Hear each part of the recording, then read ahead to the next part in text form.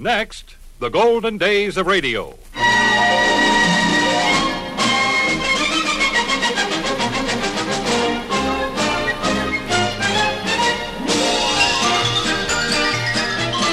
This is Frank Brzee inviting you to join me for the golden days of radio. Great moments from radio programs of the past, headlining some of the world's most famous personalities.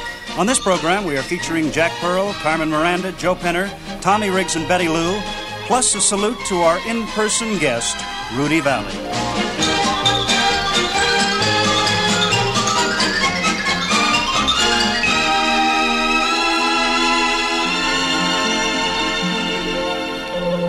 If any of you listening now were listening to the radio back in 1928, you probably heard a program like this.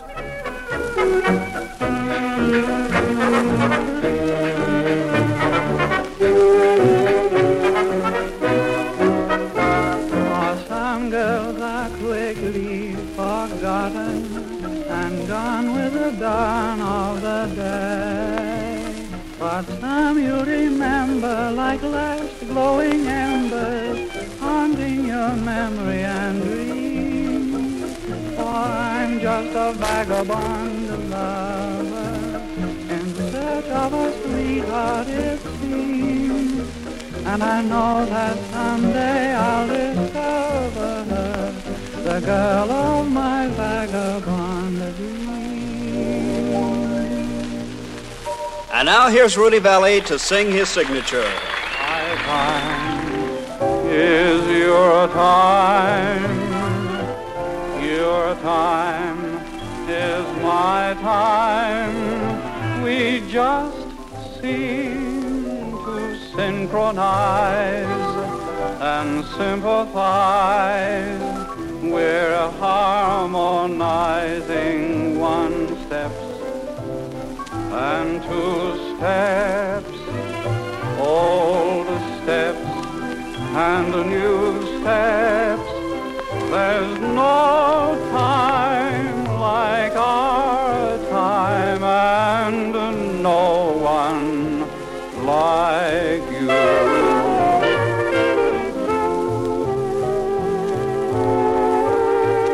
From the Hi-Ho Club here in New York City, ABC is taking you dancing to the music of Rudy Vallée and his Connecticut Yankees.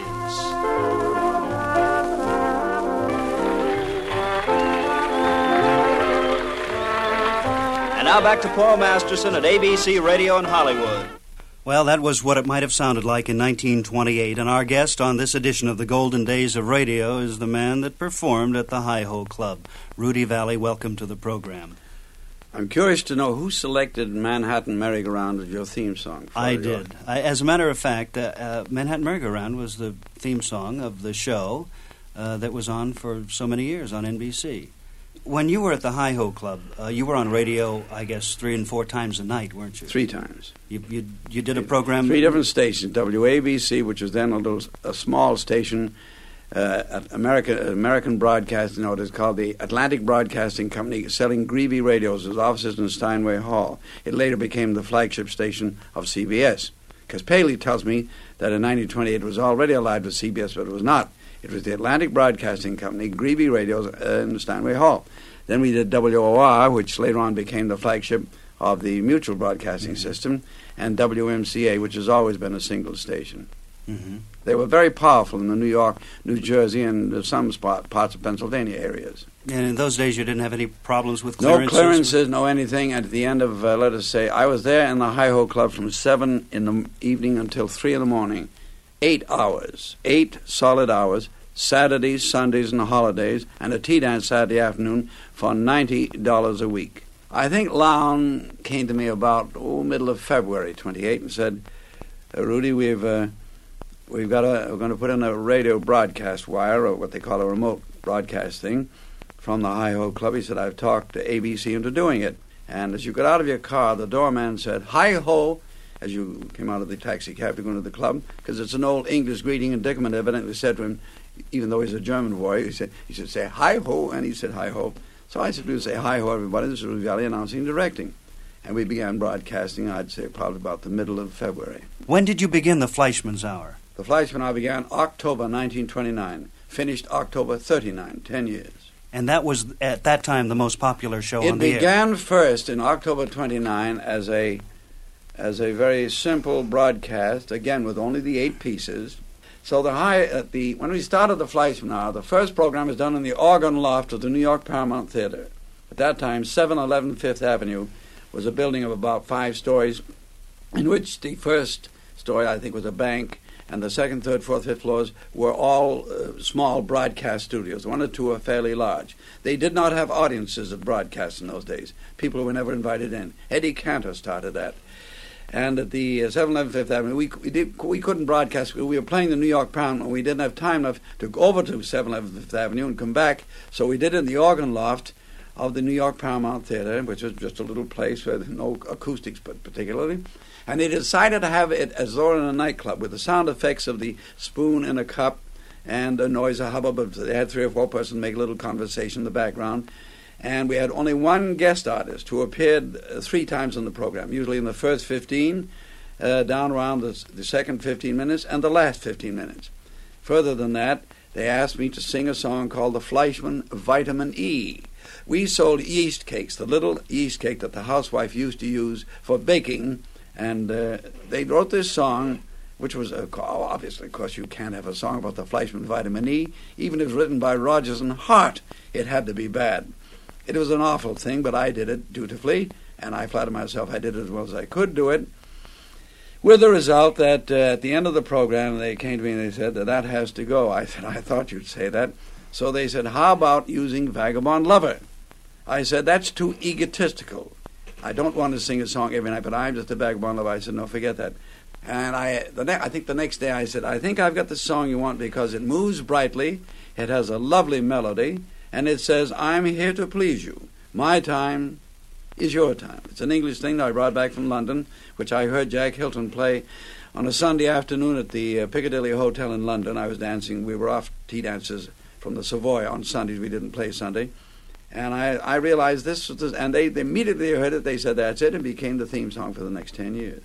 Then about 1932, John Reber, who's the head of J. Walter Thompson, who that time was considered a very powerful man in radio broadcast circles because he chose Winchell and all the great stars that J. Walter Thompson had, and they had some of the greatest stars and luminaries in the broadcast field, came to me when I was doing the George White Scandals at the Apollo Theater and said, Rudy, we decided to take the rubber band off the bankroll. Not for me and my band, but we're going to have a variety show because in my first book, my biography of 1929, Vagabond Dreams Come True, I stressed one chapter, variety, that you must have change of pace, change of tempo, change of composition. It's like a room being painted and everything in the room all in one color. You must have changes of key, changes of color, and I stressed variety. He said, as a result of your stressing variety, we decided to do a variety show, to open, if possible, with a comedian like a Lou Holtz, then to have maybe a headhunter just back from Africa. Then the third will be an excerpt from Yellow Jacket, a new show that's just opened on Broadway, with the cast of the original Broadway show doing a 12-minute excerpt from the show.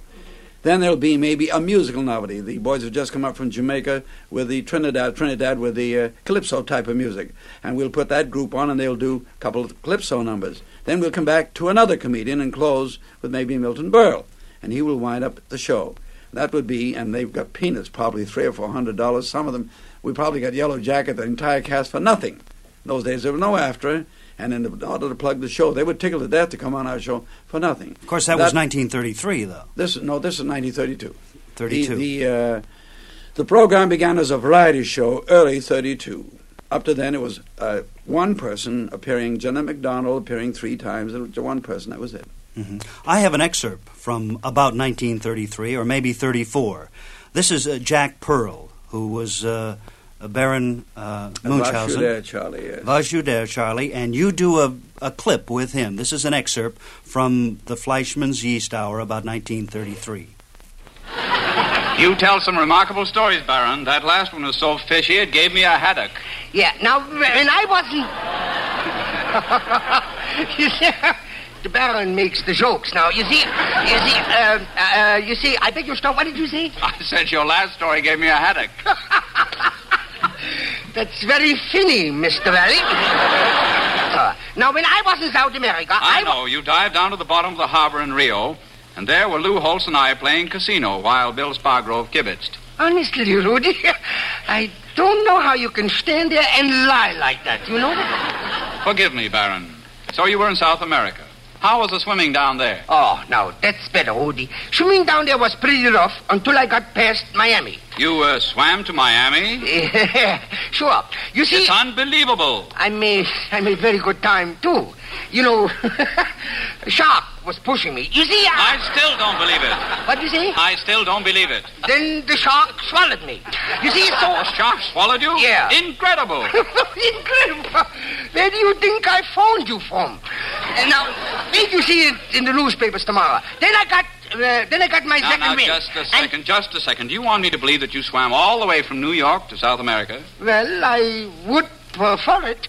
Well, I'm not going to believe a thing like that. Rudy, if you ain't going to believe a thing like that, you're going to have a lot of trouble with the stuff that comes later. You see? So I swam and I swam. I saw one wave over 1,000 feet high. 1,000 feet high? And yes, sure, it went up in the air 1,000 feet and it stayed there. It stayed there? Yeah. Was a permanent wave. You see? So one day, listen to this. You've got to listen to this. This'll kill you. I hope. Listen. So one day I was swimming, and I looked up, and there was a school of dolphins swimming along 8 feet above the water. So Who ever heard of a school of fish swimming above the water? This was a high school. You see, so I was... You think I believe that? You think I care? So I swam, and I swam. I swam for 42 days and 42 days and 49 nights. And finally... Wait a minute. 42 days and 49 nights? Yeah. What about the other 7 days? I took Sundays off. You see, so when I see. What did you do on Sunday? I went swimming. What I did on Sunday. Now, please, leave me alone, will you? So finally I got to South America, and I went ashore into a terrible South American jungle. And, Rudy, I didn't have any gun or knife or anything. And there was a great big mountain lion. I pulled out my gun, and with one shot, I killed him dead. Now, Baron, you just said you didn't have a gun. So I killed him with a knife. You also said you didn't have a knife. Did I say I didn't have a pin? No. So I killed him with a pin. I brought that mountain lion back here with me, and I'm going to stuff him. No. Yes, I'm going to stuff him. I'd like to see that lion. I'm willing to have it stuffed for you. Yeah? No, I'll do it myself. Why don't you let me do it? The Baron does his own lion.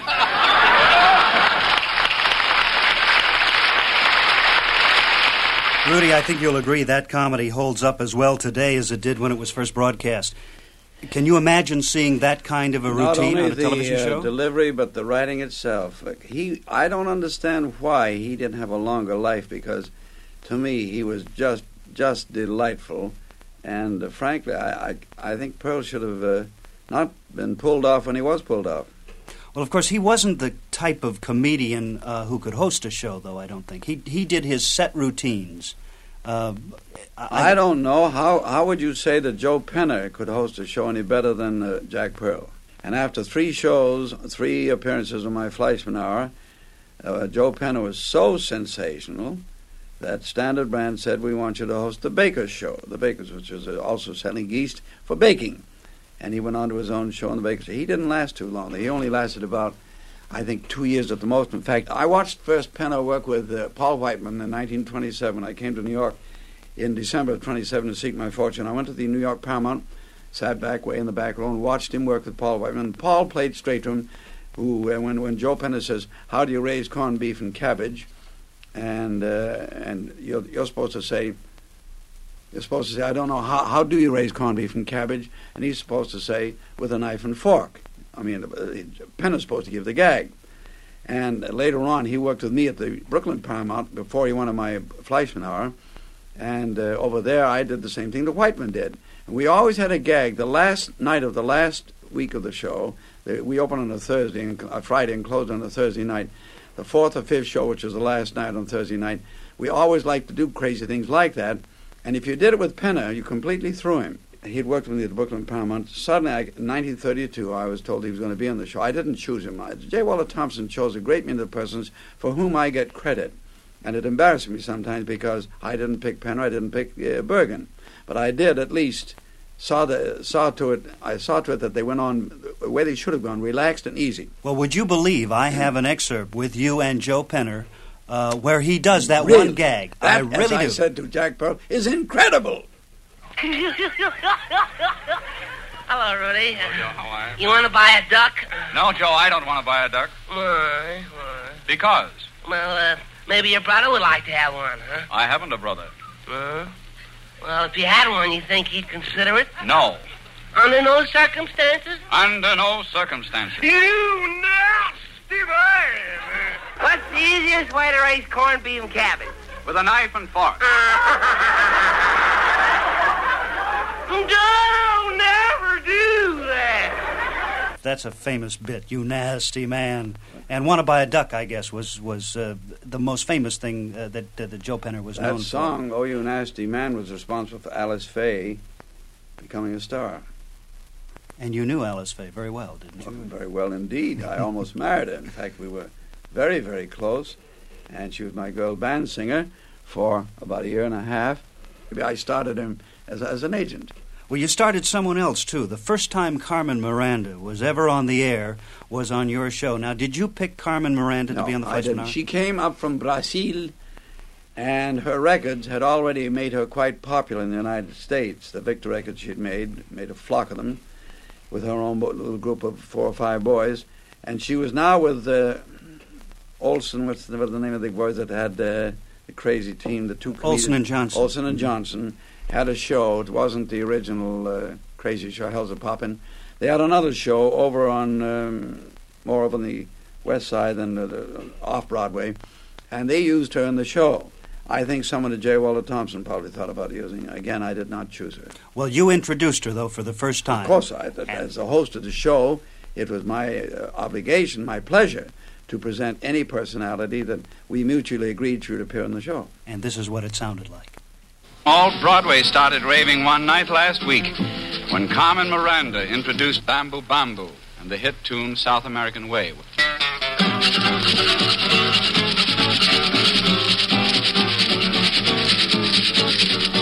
Olha o bambu de bambu, bambu, bambu, bambu de bambu, bambu, lelê. Olha o bambu de bambu, bambu, lalá. Quero ver dizer 3 vezes bambu, lê, bambu, lalá, bambu. Olha o bambu de bambu, bambu, bambu. Olha o bambu de bambu, bambu, lelê. Olha o bambu de bambu, bambu, lalá. Quero ver dizer 3 vezes bambu, lê, bambu, lalá. Fui em um banquete na casa do Zé Pequeno. A mesa tava no sereno pra todo mundo caber. Tinha de toda a qualidade de Itália. Tinha mais homem que mulher, mas eu não tinha o que comer bambu. E aí o bambu de bambu, bambu, bambu. E aí o bambu de bambu, bambu, lelê. Olha o bambu de bambu, bambu, lalá. Quero ver dizer 3 vezes bambu, lê, bambu, lalá, bambu. Olha o bambu de bambu, bambu, bambu. Olha o bambu de bambu, bambu, lelê. Olha o bambu de bambu, bambu, lalá. Quero ver dizer 3 vezes bambu, lê, bambu, lalá. E aí o bambu de bambu, bambu, bambu. Olha o bambu de bambu, bambu, lelê. Olha o bambu de bambu, bambu, lalá. Quero ver dizer 3 vezes bambu, lê, bambu, lalá. E aí o bambu de bambu, bambu, bambu. Bambu de bambu, bambu, lelê. Olha o bambu de bambu, bambu, lalá. Quero ver dizer 3 vezes bambu, lê, bambu, lalá, bambu. Olha o bambu de bambu, bambu, bambu. Olha o bambu de bambu, bambu, lelê. Olha o bambu de bambu, bambu, lalá. Quero ver dizer 3 vezes bambu, lê, bambu, lalá, bambu.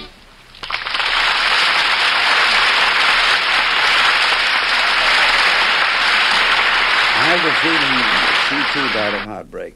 Yeah, she was really something. Tell me, do you remember Tommy Riggs and Betty Lou? Yes, I always felt that he contributed not very much to our show. Very lightweight thing. He used to get very annoyed when I would do it too. And my boys can't do it too well today, but at that time I could talk like Tommy used to talk like that. And he used to become a little annoyed because it's so easy for me to do it. And at that time my throat was in much better condition. And he didn't like it at all that I could do this little voice. And he was far from being the master of great comedy that Bergen was. Well, of course, he only had one voice anyway. He was not a ventriloquist, which you mention in this excerpt. This is the first time he ever appeared on the air, and you introduced him on August 5th, 1937.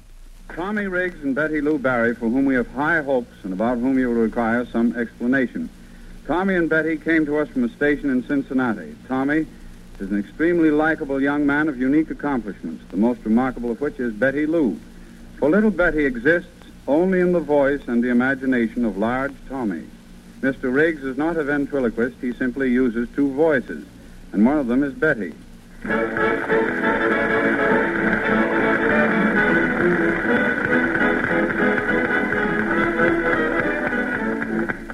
Now that you're here, young lady, what are you going to do for all your friends, huh? Well, I know a poetry that I know, too. All righty, well, let's hear this poetry. There was a young lady from Savannah who one day slipped on a banana. And since that sad day, I'm sorry to say, she stands up when she plays the piano. But I'll bet you don't know what I have to do you, Mr. Tommy? I have to go to school pretty soon, too. Well, that's nothing to feel bad about. But you know, going to school will be lots of fun. You'll learn how to draw pictures, young lady. Oh, but I already know how to draw pictures, Mr. Tommy. Look, I have one in my pocket. Well, that's fine, young lady, but just what's it supposed to be? Well, Mr. Tommy, that's a cow eating grass. Cow eating grass? Well, I don't see any cow. All I see is grass. Yes, I know, but you see, the cow ate all the grass he wanted, and then he walked away someplace.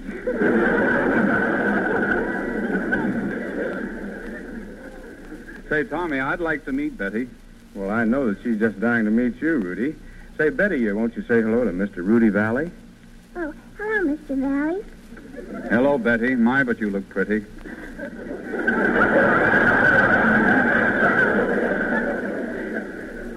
Well, I think that you're awful pretty, too, Mr. Valley. But did you eat crust of bread when you were a little boy? Eat crusts of bread? Yes, because you have such beautiful wavy hair. I think you're awful pretty. Well, thank you very much, Betty. Didn't I see you crying a few minutes ago? Oh, you mean when I was crying, huh? Yes. What were you crying about? Well, because my mommy promised to take me downtown and buy me some toys, and then she didn't do it. She bought me a darned old chair. A darned old chair? Well, I think that's a lovely present for a little girl like you. Well, the chair was all right, only it was broken. Broken? What was the matter with it? Well, it had a great big round hole in the middle of the seat.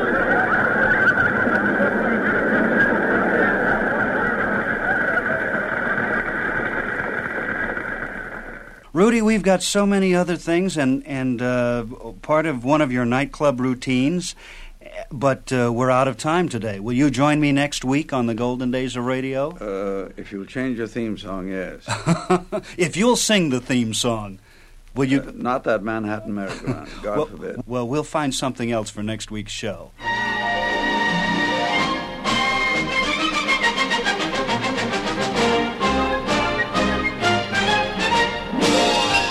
That wraps up this edition of the Golden Days of Radio, and our salute to our in-person guest, Rudy Valley.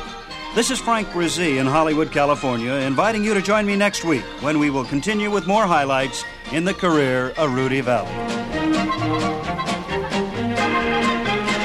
This is the American Forces Radio and Television Service.